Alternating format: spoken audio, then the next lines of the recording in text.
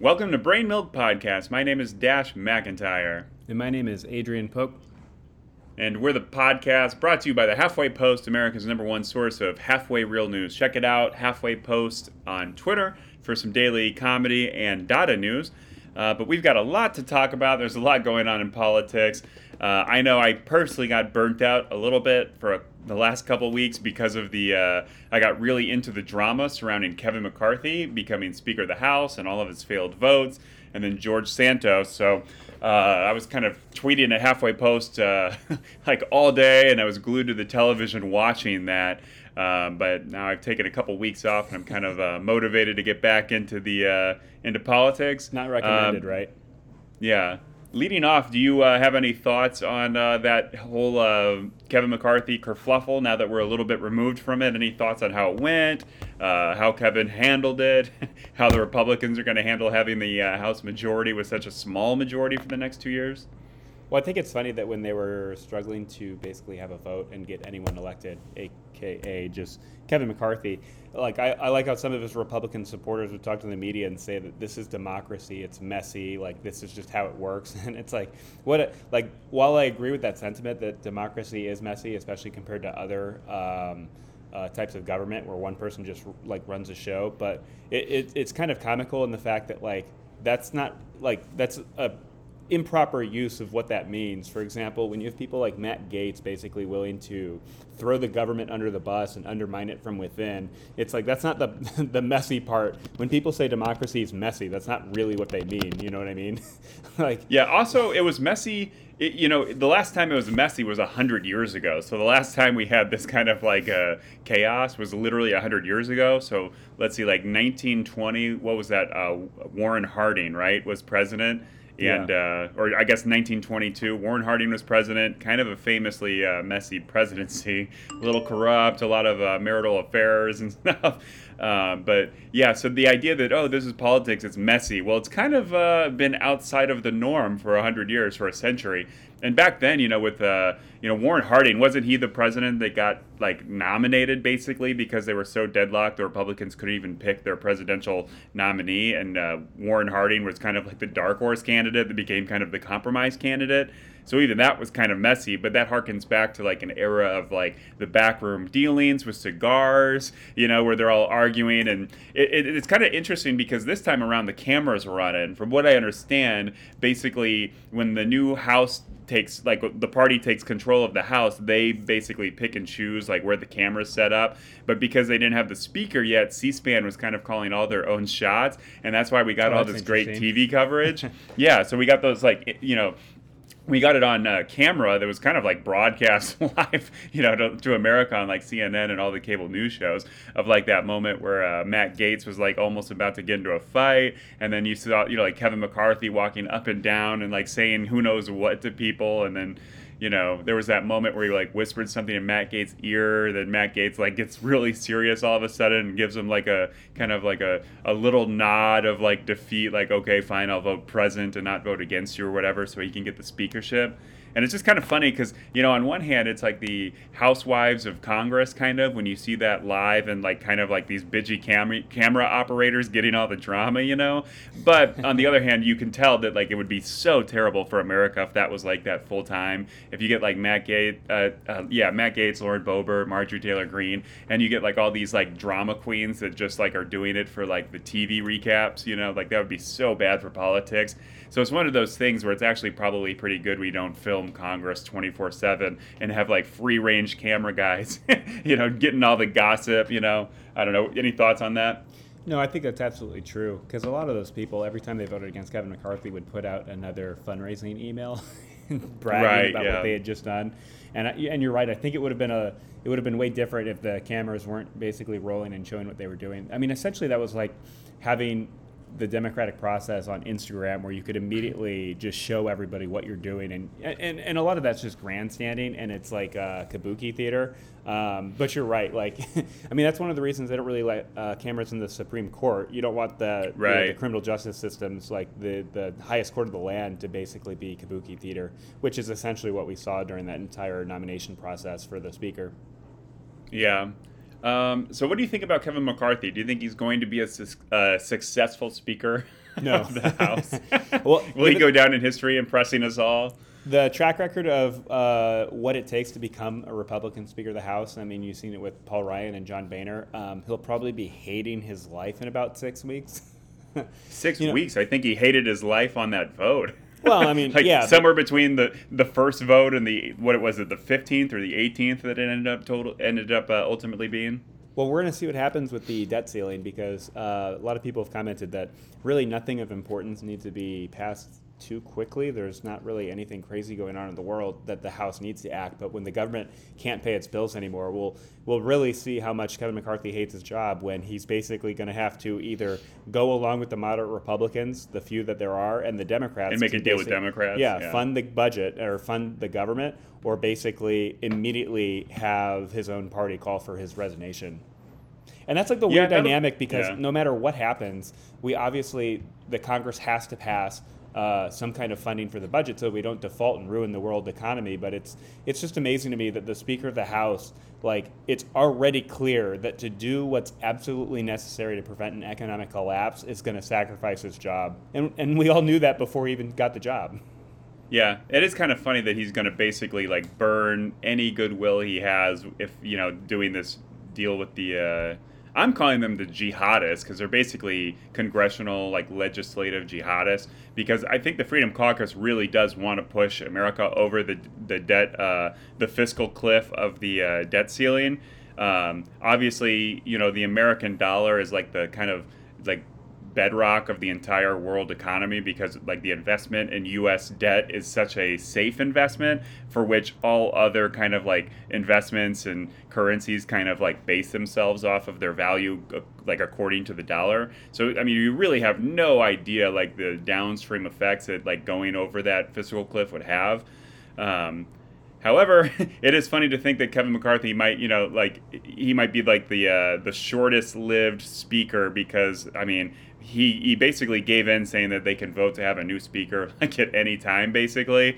And so, I mean, they're going to get upset if he betrays him, does a deal with Democrats, lets the moderates kind of like ice out the jihadist Freedom Caucus. Well, that's why it's an something impossible situation because you're going to have Right. Kevin McCarthy's going to have to go along with Democrats for something, and it could be something as benign as for example, the simplest of regulations that they want to enact. Right? You could probably have a majority of the Republican caucus want to do something that Democrats might even be 80%, 90% on board with, but just all it takes is one person to have implement or adopt a resolution to have the speaker vacate the floor, and his life is infinitely harder, and his career is probably over as Speaker of the House. But I mean, Yeah. it's absurd because at the end of the day, you have 20 of those people who don't want the government to function. You've got the terrorists like in the Congress basically saying we don't want the government to function, and the rationale is really that they don't think government can function. But then it's ironic that they are the reason why nothing can get done, and why the Speaker of the Yeah. House is almost certainly going to have to vacate at some point. And it's difficult because the Freedom Caucus they're not afraid to shoot the hostage. Yep. They want us to go over that the debt ceiling fiscal cliff. So there's that. And now speaking of the numbers of the Republican majority and Kevin McCarthy's numbered troubles, George Santos. There's increased calls for him to step down and resign from his Long Island kind of like I guess local community Republicans.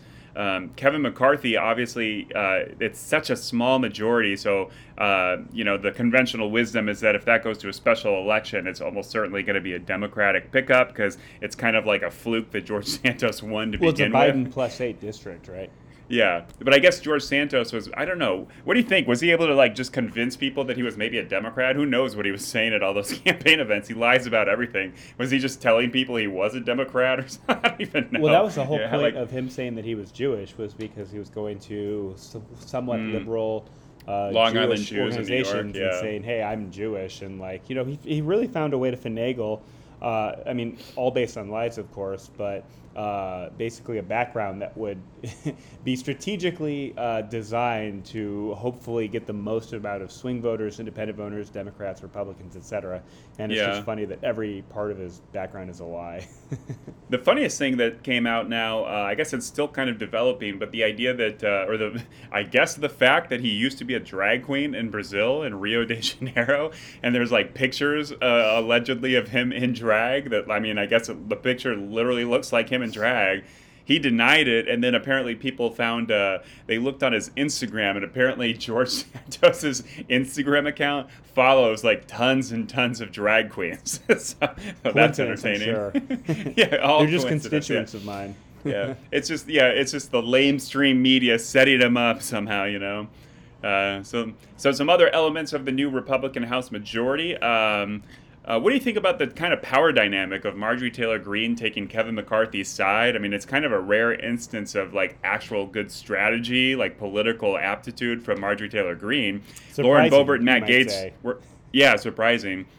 So Gates and Boebert were kind of like iced out, but they were like the holdouts. I guess it worked out ultimately for them because they got Kevin McCarthy to, promise who knows what. There's like literally that, allegedly a secret, I don't know, 3-page addendum or whatever that no one sees, like the moderates haven't seen when they voted. So like on the House rule. So I guess we're in for a surprise when things start like no longer making sense on like the decisions Kevin McCarthy's making. Who knows how it's playing into these like secret agreements or whatever. But what do you think about Matt Gaetz and Boebert going ahead? Have they burned any bridges? Do they still have power? Because again, they're like the terrorists willing to shoot the hostage. Well, they still have power. Obviously, the majority is so slim, and they're getting spots on committees, which is probably a lot of what they wanted. I mean, to me, it's just amazing that you're going to have non-serious people. Like, there's a 9/11 truther on like the Homeland Security Right. committee, and essentially, I don't know. It's like the classic Republican move of the executive branch putting people who are ideologically, politically, and like blatantly opposed to the department that they're running's existence and putting them in charge of it. And it's like everything from like, you have a guy, there was that like long John Oliver segment about some guy they were trying to have run the like National Weather Service or something like that, and the guy was like a CEO of a company that directly competes with it, and it's like Betsy DeVos basically being put in charge of the education department despite wanting to privatize everything and not believing Right. that public education is a good thing. So I mean, I don't know. It's going to be more of the same. Obviously, their capability to do anything is going to be limited by the fact that their priorities are basically just investigating silly things that don't make any sense and most people don't even know anything about. All of the how many hours of the committee's time are going to be wasted on like the Hunter Biden laptop and Hunter Biden's Oh like, yeah, business for sure. dealing. And Yeah. so And Jim Jordan's going to create who knows how many new Benghazi-esque investigations now that he has control of his committee. Now, I was thinking about this. I think it's interesting because some of the rules that they're changing and the House Freedom Caucus like totally demanded is that basically having legislation go like the traditional way through the committees and then like having every member be able to bring up amendments.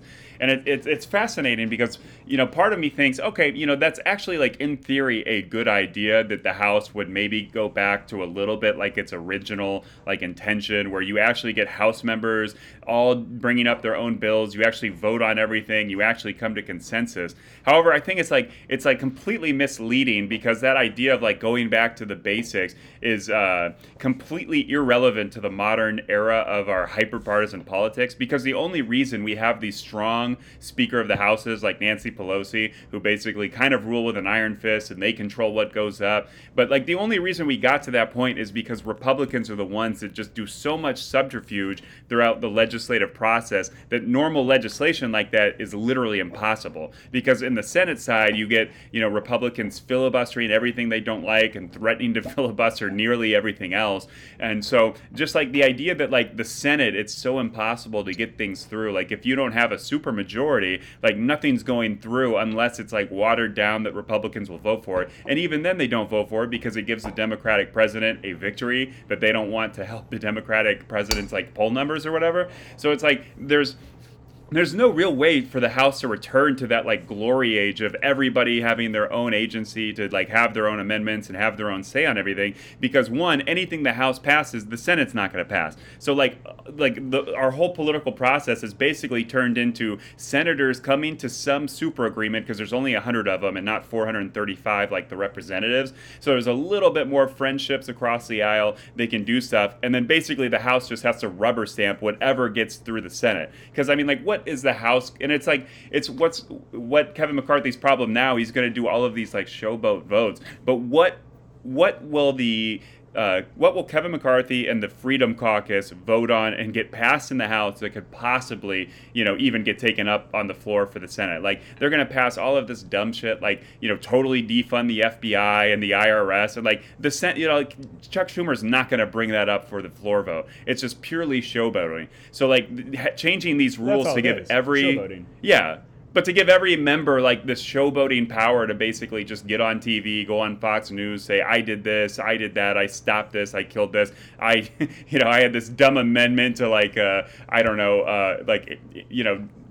take away Joe Biden's his income, like stop paying the president, it's like all this shit. It's just like the next 2 years are just going to be such like utter chaos, and it's all going to be pointless. And then they're all and it's not even going to help their issue. They want the House to work like normal, but Republicans are the reason the House doesn't doesn't work at all. Well, I agree, but to some degree, for them, it doesn't matter. They have what policy agenda do they have? They didn't even go into the election with one. Right, the Republican Party didn't even have a platform in the presidential election. They don't care. They have all they want to do essentially is own the libs, and that's not really a policy you can implement. So all they need to do and all they need to do to implement their policy of own the libs is just run these committees and investigate a bunch of dumb shit. That's all they can do, and they don't want to do. Like Matt Gaetz doesn't wake up thinking, oh, I'm going to try to do X, Y, and Z for the American people today. He's just like, I'm going to go and showboat and hey, that's not entirely fair to Matt Gaetz, because Matt Gaetz does wake up and say, how can I make it easier for sex traffickers to sex traffic? Because that's like his the only legislative accomplishment I can think of was he was the one lone vote against the sex trafficking regulations that Congress passed, I think, the last term. So be fair to Matt Gaetz. He does have some priorities. He's willing to, buck the party and go for. Well, and that's the funny thing about our politics is because we go through kind of waves where one political party is a little more, I wouldn't say ascendant, but has a little more, what's the word I'm looking for? Enthusiasm, because they actually have policy ideas that they want to implement and actually get through. There's this famous historical moment, I think it's like in the 70s or something, when a lot of Republican and conservative-based think tanks start talking about all the policies that'll end up being like the Reagan Revolution and stuff. And there's this moment where like this champion of the champion Democrat of Congress basically says like, my God, like the Republican Party is the party of ideas now. And like basically the whole point was that like with all the inflation and stuff and the malaise, and during the Carter administration, a lot of Democrats just felt burned out because with the inflation, they were basically unable to keep expanding kind of the Great Society type spending programs, and they were trying to make budget cuts, and the economy wasn't doing well. And then, you really have that period where the Republican establishment starts like kind of dominating, obviously, electorally with having control of the White House. They swing the national conversation with new ideas. Well, I think that's kind of something that's happening with conservatism in general. Like, you can tell the Republican Party here has no ideas and no agenda. Like, in 2020, Trump had literally no platform, and the party just said whatever Trump wants, that's what we're for. And it's kind of the same thing in Britain, too, in a lot of countries.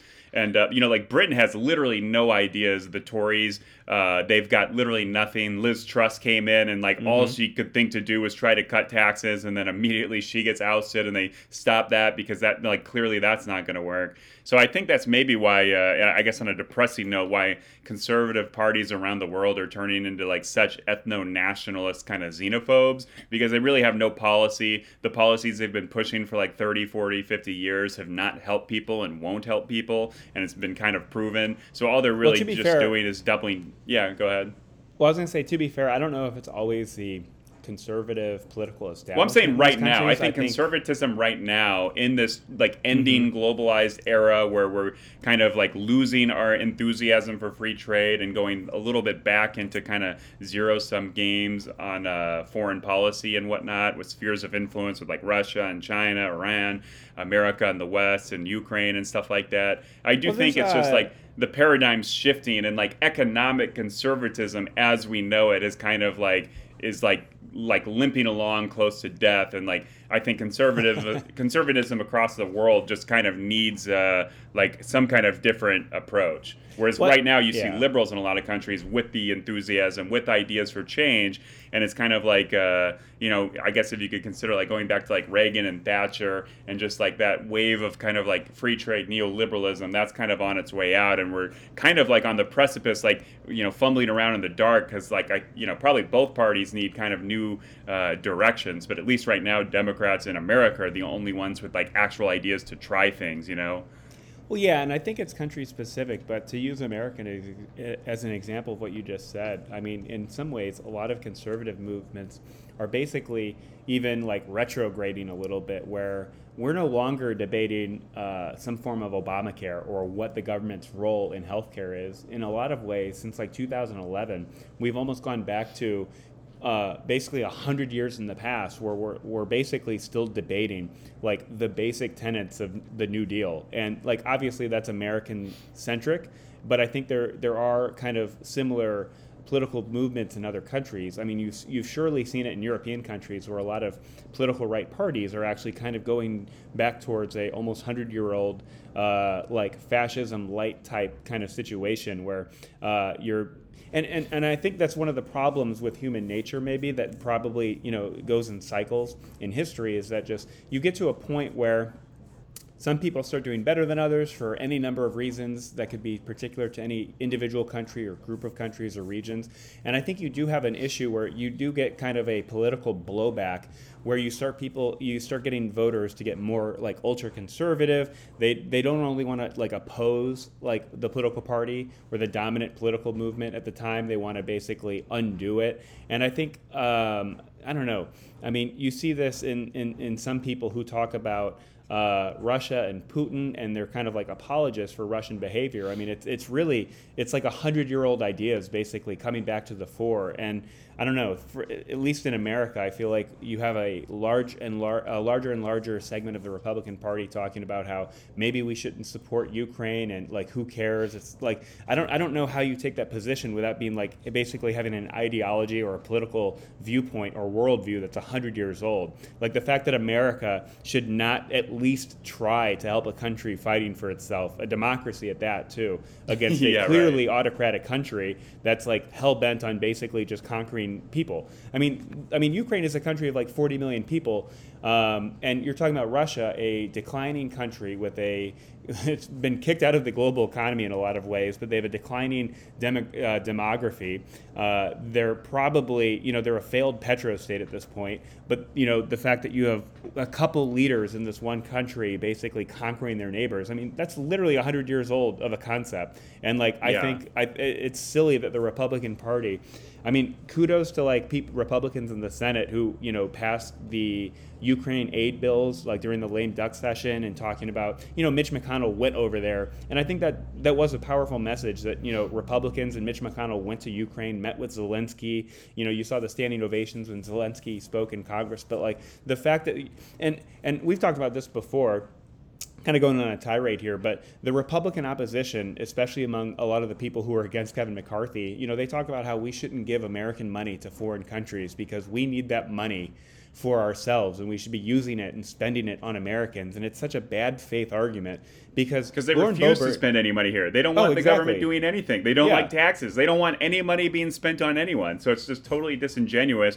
for a short-term argument for an issue that really, like, the fundamental end of that issue is that they just like Putin. They like fascism. They like that kind of dictatorial, autocratic tendency of, the Putin regime. So yeah, it's totally bad faith. Well, and I walk past all the time when I'm walking my dog. little park pavilions made of like cement and like little rocks and stuff, and like they're 100 years old basically, and they say like 1938, 1937, WPA, and it's like all park spending, and like the idea that like just today, just as like Franklin Roosevelt was called a communist in the 30s because he wanted to pay poor people to go build parks for Americans. Right. The same thing with Biden, right? Biden is the most centrist, like normal, slap your back kind of pro-union, just regular run-of-the-mill Democrat of the last 70 years, but they're acting like he's they call him a communist, and it's just absurd. And the whole, I want to say that like for a significant portion of the Republican electorate and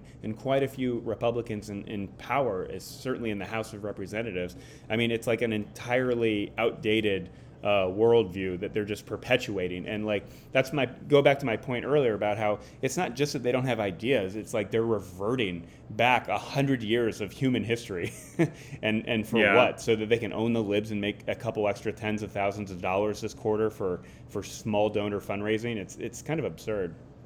Yeah. Now, speaking of that, let's talk about maybe some areas where Democrats are having pretty good success. The biggest kind of case study right now is actually Michigan, because Democrats just took control of the entire state government there. The governor, Gretchen Whitmer, just got reelected pretty handily by like a margin of the vote that matches kind of like Ron DeSantis. So everyone was up in arms about how Ron DeSantis is like the future of the Republican Party, but you don't really hear the same praise for Gretchen Whitmer, which is interesting. But right off the bat, Michigan Democrats are kind of going out swinging. They're working to codify LGBTQ rights. They're protecting election workers, repealing right to work, which is the big anti-union thing that a lot of Republican states love to kill unions. They're ensuring union wages in construction. So do you think Michigan will be a nice kind of like liberal laboratory in the way that, in like the idea of I guess like with the separation of the state powers with the federal powers, in theory, like all the states should be kind of like laboratories, trying new things and then seeing what works.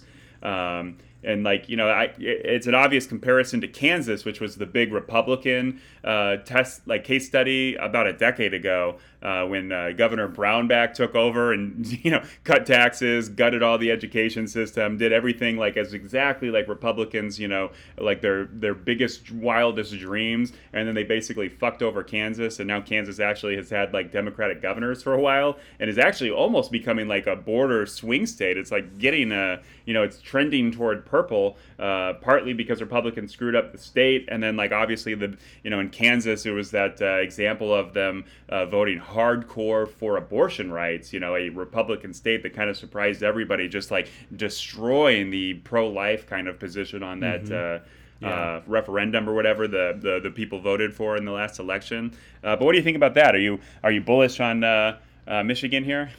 Oh, absolutely. And I think the governor, I listened to a podcast, her talking to David Axelrod on his podcast, and she is, I think, a very good politician, very smart. So could be a huge rising star. And honestly, I mean, in my opinion, it's like, not to forecast who ought to run or who will run, especially with an incumbent Democrat president, but I think she'd be a great candidate and probably make for a great president. But I think I agree with you that I mean, I'm super for like the idea of 50 states, and 50 states can do their own thing. And I mean, I go back and forth because it's complicated, because obviously if you have one state that wants to go off a libertarian deep end, that does normally kind of hurt, especially poor people. And it's not necessarily easy to say, oh, well, they can just go to Michigan or they can go to New York. That's kind of like a bad, I mean, it's an argument, but it's not necessarily a good one for how to like help people who don't want to live in that state anymore. I will say it's funny that like so often it really doesn't matter whether you have a Republican or a Democrat as governor or in control of the legislature, but it does seem odd that when Republicans get control of all three branches or two branches of a state government, they start doing things that are clear violations of kind of obvious civil rights. And I think like one of the examples is like how many red states want to basically end gay marriage, even though it's a law of the land supported by the Supreme Court. But it's also one of those things. And Congress now. Yeah, exactly. But I mean, it's one of those things. It's like it's funny that we have these like stories of like, oh, Democrats, surprisingly take control of the entire state government apparatus of a state, and like, oh, look at all the things that are like protecting, like this list right here, protecting election workers. Okay, that's like a good thing. Like nothing, Yeah. you know, controversial about that. Like repealing right to work, okay, that's like a democratic thing. But like codifying LGBTQ rights, just protecting, the tens of thousands of gay people who are married and some of them have kids. And trans people in Yeah, schools and basically stuff, preventing the ability in the future for who knows how many thousands of families to be arbitrarily and legally broken apart for no reason. I mean, it is kind of funny that like when Democrats take control of the state government, like yeah, you can say they go too far on certain issues, but they're trying to help people. But on the conversely, when you hear about like a Republican-led government sometimes taking over and drastically changing or doing a 180 of how the state used to be run, very quickly it gets pretty into that. Well, the Republicans will get into basically trying to deny people certain constitutional rights. Now, to some degree, that's obviously before LGBTQ rights were implemented by the Supreme Court and state laws, it was a little iffy there. But I mean, it's weird that like you have Democrats take over and basically try to protect people's constitutional rights or human rights or all these things, and then when Republicans take over, you basically have them infringing on people's freedoms in any number of ways and basically just becoming culture warriors or implementing the culture war as state policy, which is probably never a good thing. Yeah, I mean the culture wars are just so dumb. I mean, of course, it's complicated because like culture wars, like and issues and debates are not really policies. So you get elected as a culture warrior like Ron DeSantis, like you're not really like you can't really legislate the things you want to see in the culture. You can't force people to be Christian. You can't force people to pray. You can't force like apathetic like kids in high school to like enjoy sitting there and praying to God if you mandate that or whatever. And then like you look at some of the accomplishments of these like Republican governors who maybe have their eyes on higher office than being governor, and it's like things like you're rounding up immigrants and just sending them to like Kamala Harris's house or Martha's Vineyard, like is happening with Greg Abbott and Ron DeSantis, and like picking fights with corporations who like you consider woke when really those corporations just have a vested interest to not like turn off all the Gen Z kids who are going to be their future customers, because Gen Z kids are like way less bigoted than the average, like 45-year-old, 50-something like conservative that's like in charge of these state house like legislatures and being governor obviously. But it's an interesting idea because this is something that I noticed that a lot more blue states, like very, very blue states that always vote blue in in elections, they tend to have Republican governors much more often. Obviously, Mitt Romney was governor of Massachusetts. That's a big one. But right now, we've got Republican governors of Maryland, Connecticut, New Hampshire, Vermont, and then Virginia just recently voted, even though Virginia is increasingly a pretty reliable blue state on, in terms of the Senate and like presidential elections. What do you think that is? What do you think the difference is? The Democrats are more likely to have a Republican governor, but like, you don't see Arkansas having a Democratic governor. They pick someone like Sarah Huckabee Sanders, who's just like as big a like culture warrior as you can kind of get. But what do you think of that difference? I would say that part of it is probably that, especially in purple states or states, I don't know, it's hard to say. I think to some degree, when you have Republicans who know they're in a state that typically trends blue or is normally blue, I mean, you have a much more serious type of candidate basically get Republican primaries there. I would assume that in places that are deep, deep red, really the only concern is primaries. I don't know what it is. I guess part of it you might want to look at like the population of cities vis-a-vis or in relation to the rural population and how that might have an impact. Where like, for example, if like the only way you can be a viable Republican for a statewide election in like Maryland is you have to be able to be palpable or palatable to voters in Baltimore and some of the other big cities. I wonder if that's part of it.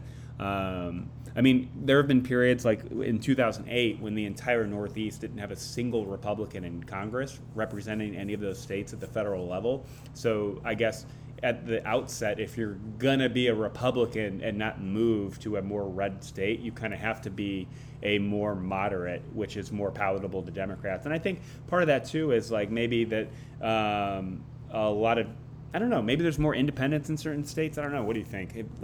I don't know what that Well, would I be. don't know, because like analogous, there's only really who can you think of Democrats in a solid Republican state other than Joe Manchin?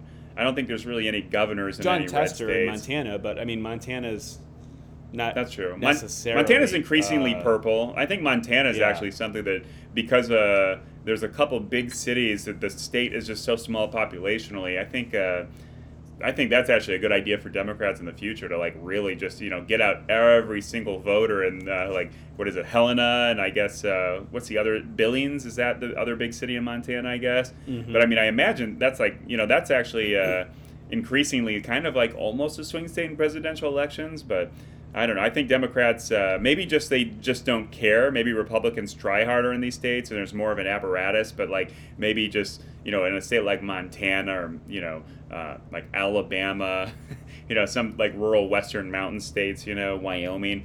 Maybe Democrats just don't put any effort in, whereas maybe Republicans I think Republicans are kind of more consistent voters anyway, just in terms of like population trends. They're just more likely to vote more often. Maybe that has something to do with it. Well, for the Democrats in red states, I think there's definitely a part of the answer is just incumbency. The fact that you've had John Tester and Joe Manchin there for decades, and big names in that state for many years. I can say for a fact that it's probably fair to say that a lot of very red states, that a lot of serious Democrats probably don't even bother to run. Yeah. I don't know what that, like, it's, like, I mean, you're starting to see the trend in Georgia as it becomes more purple. You do get more Democrats who are statewide viable, and there's just enough independent voters or moderate voters who are willing to cross party lines. I feel like sometimes you have states where this has been a trend since Obama became president, but sometimes Republican primaries lead to candidates that are just like comically unqualified or inappropriate for the actual district or state that they're running in. And that might not be the case in, like, for example, in California. I mean, the far left could put up someone who's comically absurd for the role of senator from the state of California, but they'll still win a primary and then therefore be the candidate that wins. And you probably have the same trend in states like Alabama and Mississippi and Texas. So I don't know. I guess that'd be an interesting thing to do more research on and have another podcast about. But there's got to be something, a bunch of different reasons, like how many people are in big cities and between the different demographics that vote each party, whether it's even possible. Like, because at some extent, if you're a serious Democrat in Mississippi and you want to be in politics, like, it's probably just a waste of your time to run. So why would you even bother? You should probably move to a different state. Yeah. If you're really, that's your life goal. Let's move on to some Republican policy here. There was an interesting Axios story that got a lot of buzz this last week about food stamps, where the Iowa GOP is proposing food stamps reform. And so I just thought this was, set off my radar of small government, but their plan is basically to include no white grain, no baked, refried, or chili beans, no fresh meats, only canned meat products. They're banning sliced, cubed, or crumpled cheese from food stamps, no American cheese. And I just thought that was kind of funny that I guess it's, in theory, it's to like save money, I guess, or maybe to have kind of like a social Darwinist thing. We'll tell you what you can eat with the government money that we give you. But it is kind of funny because it's like, what's conservative and small government in the traditional way Republicans have been talking about those two terms in the last like 20 years. Like, how small government is this? Well, it is silly because in a state like Iowa, food stamps is a program that actually benefits farmers because you're essentially guaranteeing that the federal government or state, whoever runs STAMP or the different food stamp agencies and organizations, certainly nonprofits are involved as well. But basically, you're guaranteeing farmers, extra consumers who are going to buy your food products. So, I mean, food stamps is one of those programs that I believe, if I recall correctly, I think Brookings did an analysis on this. And what they found was that food stamps as a whole has like a 1.5 to 1 ratio where for every dollar they spend, they probably basically create $1.50 or more of actual economic benefits to the economy. So to some degree, I mean, food stamps is silly where farmers are getting more money and in the form of like state and nonprofit and the federal government literally subsidizing them and buying some of their food product that otherwise they probably wouldn't plant because they wouldn't make money. And essentially Plus it just gives downstream of that. What? Plus downstream of that, once you start getting into the fact that like kids can eat more food, like families have more feed to feed kids, like immediately you start getting like massive benefits because immediately like the kids do better in school.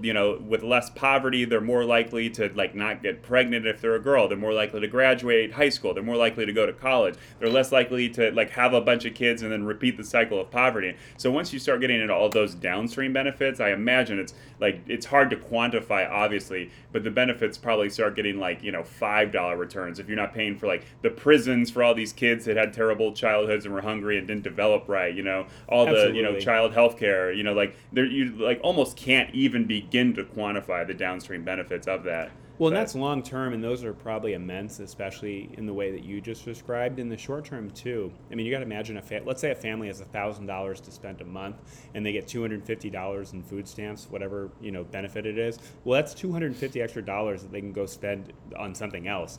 So that's also Right. part of that accumulating benefit. Where and in a lot of small town communities, like if you're a community that maybe doesn't even have a Walmart. You have mom and pop grocery stores actually getting a lot of that money too, and it's supporting small businesses, and so it's just silly. And part of this idea, I guess, that the Republican party in Iowa is trying to do is just be mean, because they always say with Trump and other people that cruelty is sometimes the point. And if you're just trying to make people's lives harder who are on food stamps and basically keep them from being able to buy like the fact that you wouldn't let them buy real meat, they have to buy canned meat. Like that is such a crappy thing to do to people. Like, I mean, I think part of that is just that cruelty is really the sub goal of that. What do they really want to do? They want to make it harder and more painful and just like less beneficial to a person to be on any type of government welfare or program, and basically cut it from within. Because you're never going to get a majority in either house of Congress to cut the agency that oversees it and manages it. So what you can do is you create administrative burdens that make it harder for people to qualify to get it, which is another thing of making people's lives harder for no reason, but then also just gutting the actual benefit itself or making it worse in some way.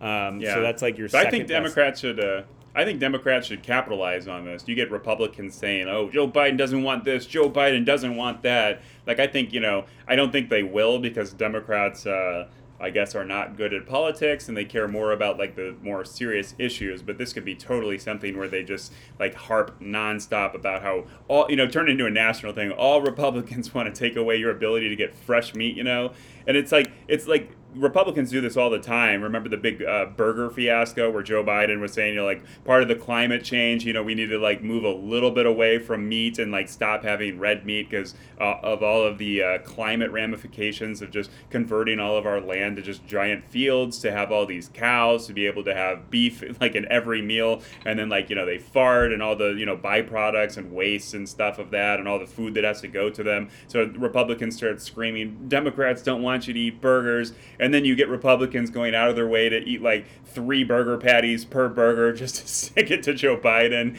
It's like, and then it's like, hurting the economy, obviously, and it's hurting them like, in terms of their health. It's like giving them, heart disease long term. But I don't know. It's just like another one of those weird little culture war things. But this one's interesting because it appears to suggest Republicans are a little oblivious that they're literally doing the thing they always accuse Democrats of doing. So.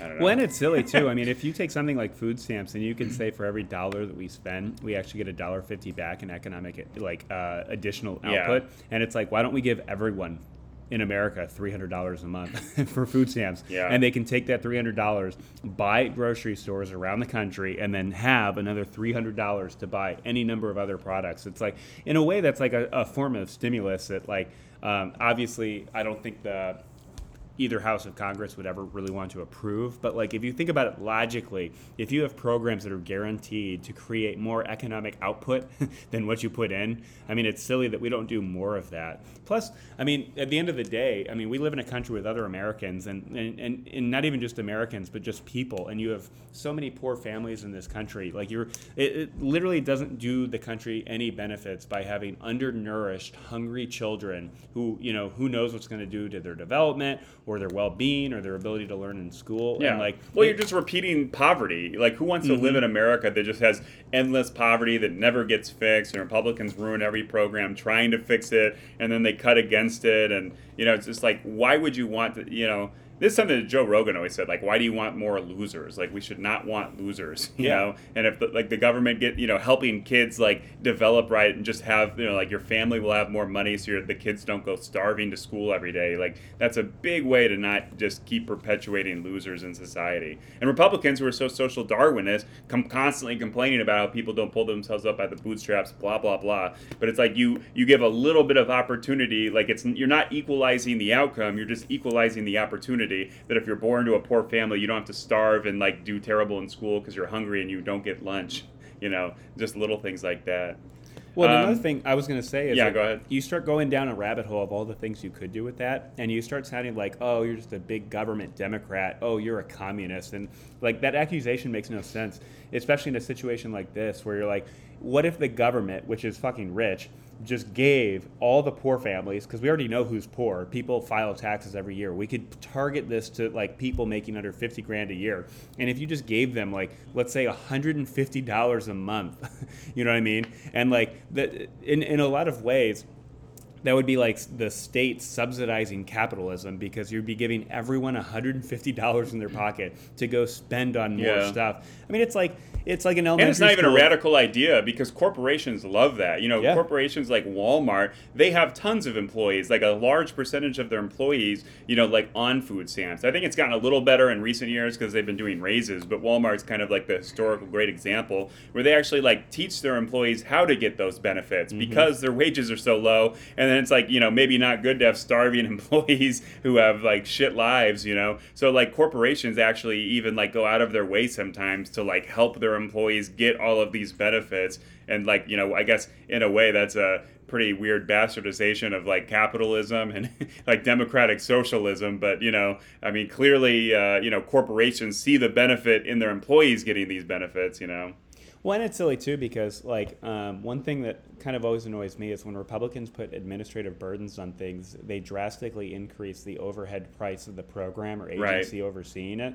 So, for example, if you were to just take people's tax returns that they already give to the IRS, and the IRS already knows how much money you make based off your W-2 forms, like the fact that like if you could just give everyone $150 a month or $200 a month, you could literally eliminate the food stamps program. You need zero overhead. You don't need anyone employed by the government to go over paperwork. Like you don't need you don't need to hire a bunch of bureaucrats to go over the paperwork that people submit and then follow up when the paperwork's too complex for them to do it accurately, and then all the phone calls back. You're just like wasting like people having to go to these offices, get the paperwork, do it wrong, have to get all this other paperwork to prove the things they're claiming that in theory the government already knows about, like income, work, employment, that kind of stuff. Well, and it's silly too, because there are a lot of nonprofits that are directly and intimately involved in helping poor people apply for these government programs because of the administrative burdens and how complicated and complex doing paperwork for them and to get accepted into them has become. And it's like how silly that like you have people donating money to nonprofits, and that money is going to overcome the administrative problems that people in the government have purposely placed to make the program work worse. And it's like, not only could you help more people, but that would also help, you know, provide more money to be donated to other nonprofits doing more important stuff that's not artificially created by mean programs Republican conservative politicians who don't even like poor people or want the program to succeed to begin with. So let's change subjects from poor people to rich people. Davos, the weekly forum, or I guess the annual forum of rich people who think they're like the masters of the world, and you know they're the geniuses who can solve all our global problems. They got together, And I just wanted to run some ideas on you. I had some ideas that I think Davos should happen, but I think we should have rules if we're going to allow it to happen, like the 99%, or if we're going to allow these wannabe kind of like super villains, like, get together. I thought it would be funny with the rules of they can't fly in private planes. They have to fly coach like everybody else to get to their like secret villain convention.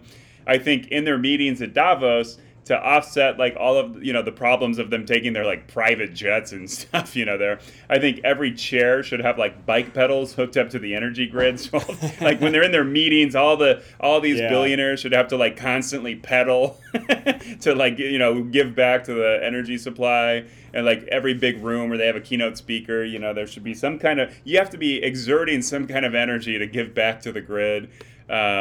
I think there should be some free giveaways that have kind of like that match the harshness of the Christian literature that Baptists give away to restaurant servers as tips on Sunday after church lunches. So I think we should have like literature to give out with like graphic pictures and descriptions of how these billionaires' wealth is basically like just sucking up all the value of society, ruining entire communities and people's lives, and basically just extracting everything good about existence, for them to race each other to see who can become a trillionaire. And then let's see, if they don't tip their bartenders while they're there, they get immediately evicted. They get a lifetime ban from Davos. I don't know. Just any fun ideas or thoughts to add to that?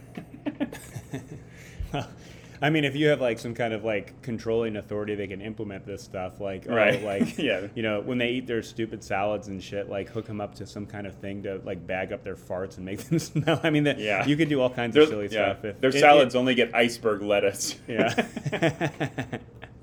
That's halfway post comedy gold right there. Yeah.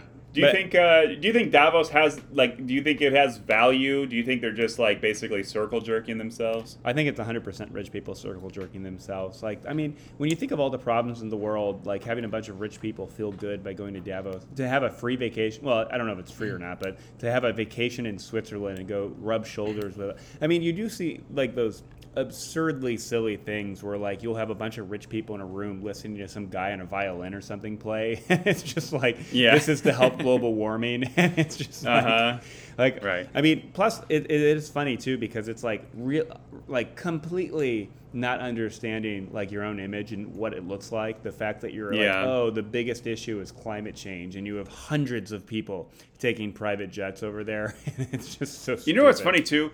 The thing too is like they're trying to like figure out all these like big complex solutions to all of our giant problems, when almost all of the problems would be like not fixed, but like let's say 50% improved if they just paid their taxes. They didn't lobby all of their governments in the countries where they come from to like stop unions and bust them, and to like fight back against any minimum wage increase. Like if they didn't go out of their way to just like have their corporations just extract the value to where they make like they pay no taxes at the corporate level, and then they have employees making a minimum wage and on food stamps and stuff. Like if they just actually weren't selfish assholes trying to become trillionaires, and they just like, I don't know, paid a normal tax rate to their country, like most of these problems like world hunger, global warming would be like dramatically improved. You could take that extra money, from the taxes that they would pay at the corporate and personal level, and actually just feed the people. You actually just improve the water supply of all these communities. Actually just start like, adding filters to all the coal plants, and, funding for nuclear power plants to get off coal and fossil fuels. Like almost all of the problems they want to solve would be dramatically improved and beneficial if they just stop fucking like wanting to hoard all their money so they get to be the people who go to Davos, Well, it's ironic. Yeah, it is very ironic. I think I agree with your point completely that there are much easier things to do and simple ways to fix problems, like the fact that you have big businesses resist just small increases in the minimum wage. Like if there's one thing I think that's probably true globally, is that if you give poor people more money, they will actually care about things that aren't directly tied to their day-to-day existence and livelihood for their children. So the fact that if the fact that we haven't raised minimum wage, obviously a lot of states have raised minimum wage since the last time the national government did, or the federal government. But like, why is minimum wage not $14 an hour? Like, if you want people to care about climate change, why don't you pay them more than $7 or $8 or $9 an hour Yeah, for right. backbreaking work? And there's like little things too, like, I mean, you have entire communities, I'll say this: like when you talk about like all the left behind communities, and like Davos could be something about how to rearrange businesses or supply chains to help people in impoverished areas. I mean, in a lot of times, if you look at the history of a lot of towns, there were towns that sprung up because like a single company was there and hired some small percentage of the men or the families or whoever. And granted, there were a lot of problems back then. Men were the only people with jobs and raised family, whatever, blah blah blah blah blah. But the point is that like if you have like a company, how many companies need to be in New York City? Can't one of them relocate to some rural part of New York and really revive and hire like that? 300 people in this town, and then suddenly now instead of like businesses closing up every year, you get people moving in and the kids actually staying because there's actually vitality in the community again. And like once you bring in, like, let's say Amazon, instead of being in whatever city they're in, have a regional headquarters in some podunk little town that benefits everybody, from the hairstylist to the grocery stores, any mom and pop stores, the auto mechanics, and you basically I understand the point of why like big companies want to be where the action is, and that makes sense. But I think with everything going on with Zoom and like all the capabilities to travel, like, and the fact that there are so many businesses that don't really need to be near other businesses in big cities, except for the fact that the CEOs and the people running them want to live in those big cities. I don't know. I mean, there's so many ways to do things in a better there's way. some degree, being in a city, you attract better employees and stuff like that. But I think the biggest thing is just the taxes. Like, how many people who go to Davos from America threw giant bitch fits about Obama being a communist because he wanted to raise the tax rate from 35% to 38%. So you get all these Davos people saying, how can we fix all these problems? The world's going to shit. We billionaires who are so brilliant, we need to come up with a solution. But they threw a fit about just paying 3% more taxes. Like, and like in the corporate level, like you don't already, exempt most of your profits from the tax rate anyway because of all the different like loopholes and tax code stuff you can do. But like, how about instead of going to Davos and lamenting about the downfall of society, why don't the next time Democrats want to raise the tax rate 3%, you just say okay? And don't spend like $1 billion to, give to Republican super PACs to fight this and call it like tyranny and the Chinese Communist Party takeover of America. Like, why don't you just pay 3% more in taxes? You $50 billion sociopath. Well, and it's anyway. Like also the fact that like with climate change specifically, you have all these big CEOs talking about how we need to do more about climate change, and they are doing nothing in their own supply chains to basically do that. They want, I mean, to some degree, I think that might be a problem of like kind of the liberal mindset, because a lot of those people who go to Davos are super liberal and progressive, etc. But I think there is a problem where there's I don't know if I would necessarily agree with that. I don't know if they're overwhelmingly liberal at Davos. I would say they have a personal and a business interest to be a little more conservative, just by the fact that you're a billionaire, probably in charge of some company or hedge fund, Well, either way, I guess the only point I was trying to make is that like a lot of these titans of industry and people who are influential, like you're basically begging federal governments to do more of the work, when whether you're a cultural person or a big business person or run a think tank or a nonprofit, there is always more that you, at whatever level you're at, can do. Especially if you have the money and the prestige to go to Davos and sit on these stupid panels and stuff. There is always something you can do. And like maybe it's inconvenient for you personally or your company or hurts your bottom line by 2%. But the fact that like you're just begging central governments and putting, to some degree, you're abrogating your own responsibility by saying, oh, well, the federal government won't do anything, or why won't they do, you know what I mean? In a political system like the world has, where every country has like similar electoral, constitutional, whatever have you, impediments to big sweeping change that needs to happen. I mean, look no further than America. We have incredible political impediments to getting stuff done that's especially long-term oriented and involves short-term consequences or short-term inconvenience specifically. I mean, there is so much more room for businesses, nonprofits, and influential people to try to do more rather than just shifting all the blame on the federal government. And, oh, Democrats and Biden can't get this done. Right. Like, well, yeah. I mean, the fact And of the then matter flying is a most private jet to Davos in this Yeah. like luxury resort and then circle jerking each other. I mean, in a lot of ways, like we have a lot of the climate movement has a lot going for it. Where like between electric cars and like renewable energy, like the problem is being solved too slow, too small and too slow. But like at least we're on the glide slope up. And I think just more attention tied to the little things is important. But also the fact that like most carbon emissions, I saw a report that was basically saying most carbon emissions worldwide are from 100 companies. That's not the U.S. government's fault. That is that like there are a few dozen companies that contribute the lion's share of carbon emissions, and that they need to inconvenience themselves, inconvenience And make their slightly CEOs, less profits. yeah, and inconvenience their shareholders a small amount more to do the right thing and solve the problem or get it on the glide slope faster. Yeah, that's so true. I mean, to some I degree, think there like should the be federal more government, shaming. right? Go ahead. I was going to say, I think there should be more shaming. I remember, like, maybe about a year ago or something, it was coming out. I think maybe in the summer, it was coming out. Somebody was, like, keeping track of all of the water usage fines that celebrities were using. Because, like, the Kardashians, like, all these big celebrities that have mansions. And I guess in the middle of summer, when California is having massive droughts and forest fires, they want to take all the water. Like, sometimes it was, like, ridiculous amounts of water. Like over, like, 200,000 gallons to water their lawns and keep their grass green.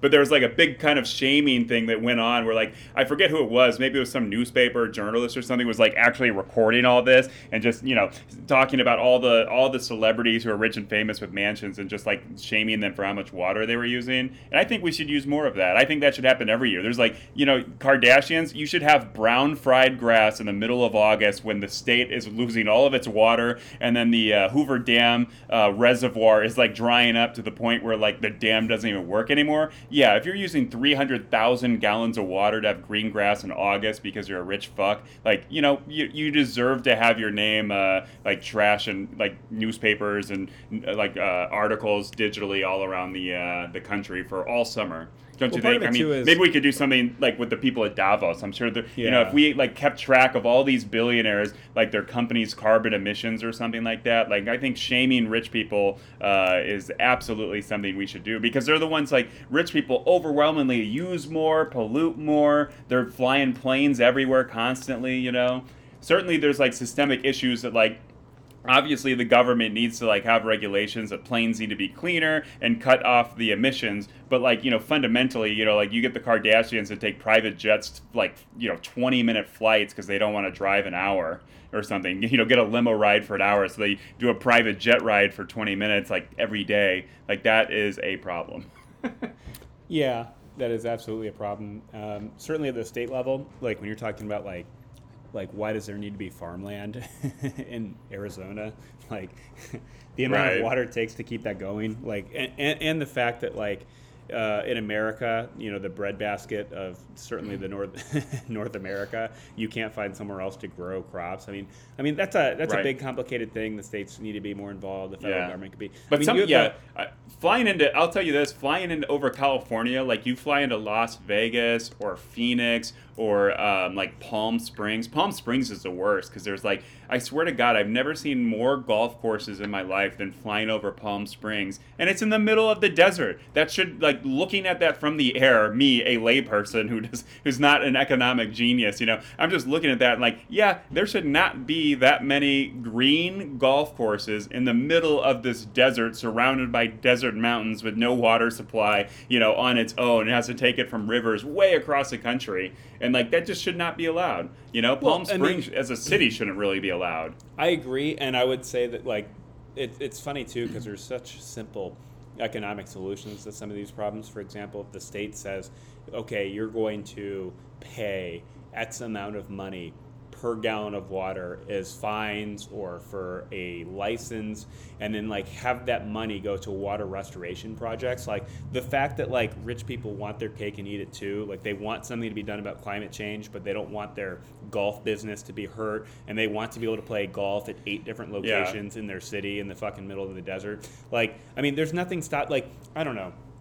I mean, the whole idea of economics is just that people respond to incentives. So if you were to tax, if the state government were to be proactive and say, we're going to set up a water restoring fund and basically tax people, like you can have your golf course, but now your golf game is going to cost $350, and all of that money is going to go to the state government to basically have some kind of water reforestation or greenification or water reservoirs, water protection programs. Like that's like the funny thing about government is there are often so many easy solutions to things. There's just political ineptitude, incompetence, and just like the lack of will to actually take a problem seriously. And then like again, like maybe the state government. But it's not even that. I wouldn't even say it's like apathy on the government or ignorance or lack of awareness or lack of effort. It's literally the problem is like the rich people, they just flood the zone with shit, with money, like shit money. And they just like any regulation, they gin up all these poor people to think that's infringing on my rights. But it's like the golf course, it's infringing our rights to have water, but it's like a billionaire paid for this legislative push to gut all regulations because they want to build a 9th golf course in Palm Springs, It's like, it's kind of nefarious. And it's those fuckers who go to Davos. Anyway, we're at an hour now. Let's close up on this last thought here. Let's get into the horse race of 2024. Just some fun speculation. I think that's a kind of a fun thing to like do reoccurringly, is just jump into the horse race here and there. There's a little bit of a kerfluffle. Apparently, Mike Pompeo and Nikki Haley are having a little drama. I think like Mike Pompeo's people like leaked some story about Nikki Haley or something about wanting to be VP or something, which clearly I think that's the play for both of those two. I think Mike Pompeo and Nikki Haley, their presidential hopes are like getting nominated as VP and then hoping the president has a heart attack or something. I think that's. I don't think either of them really have a chance. And then meanwhile, I think Ted Cruz. What do you think Ted Cruz is up to? Perennial presidential candidate. He's going to run again. But what do you think? What do you think his strategy could be? Should be? What do you think he's trying to make alliances with people behind the scenes right now? I think everyone's turning him down for alliances. I imagine.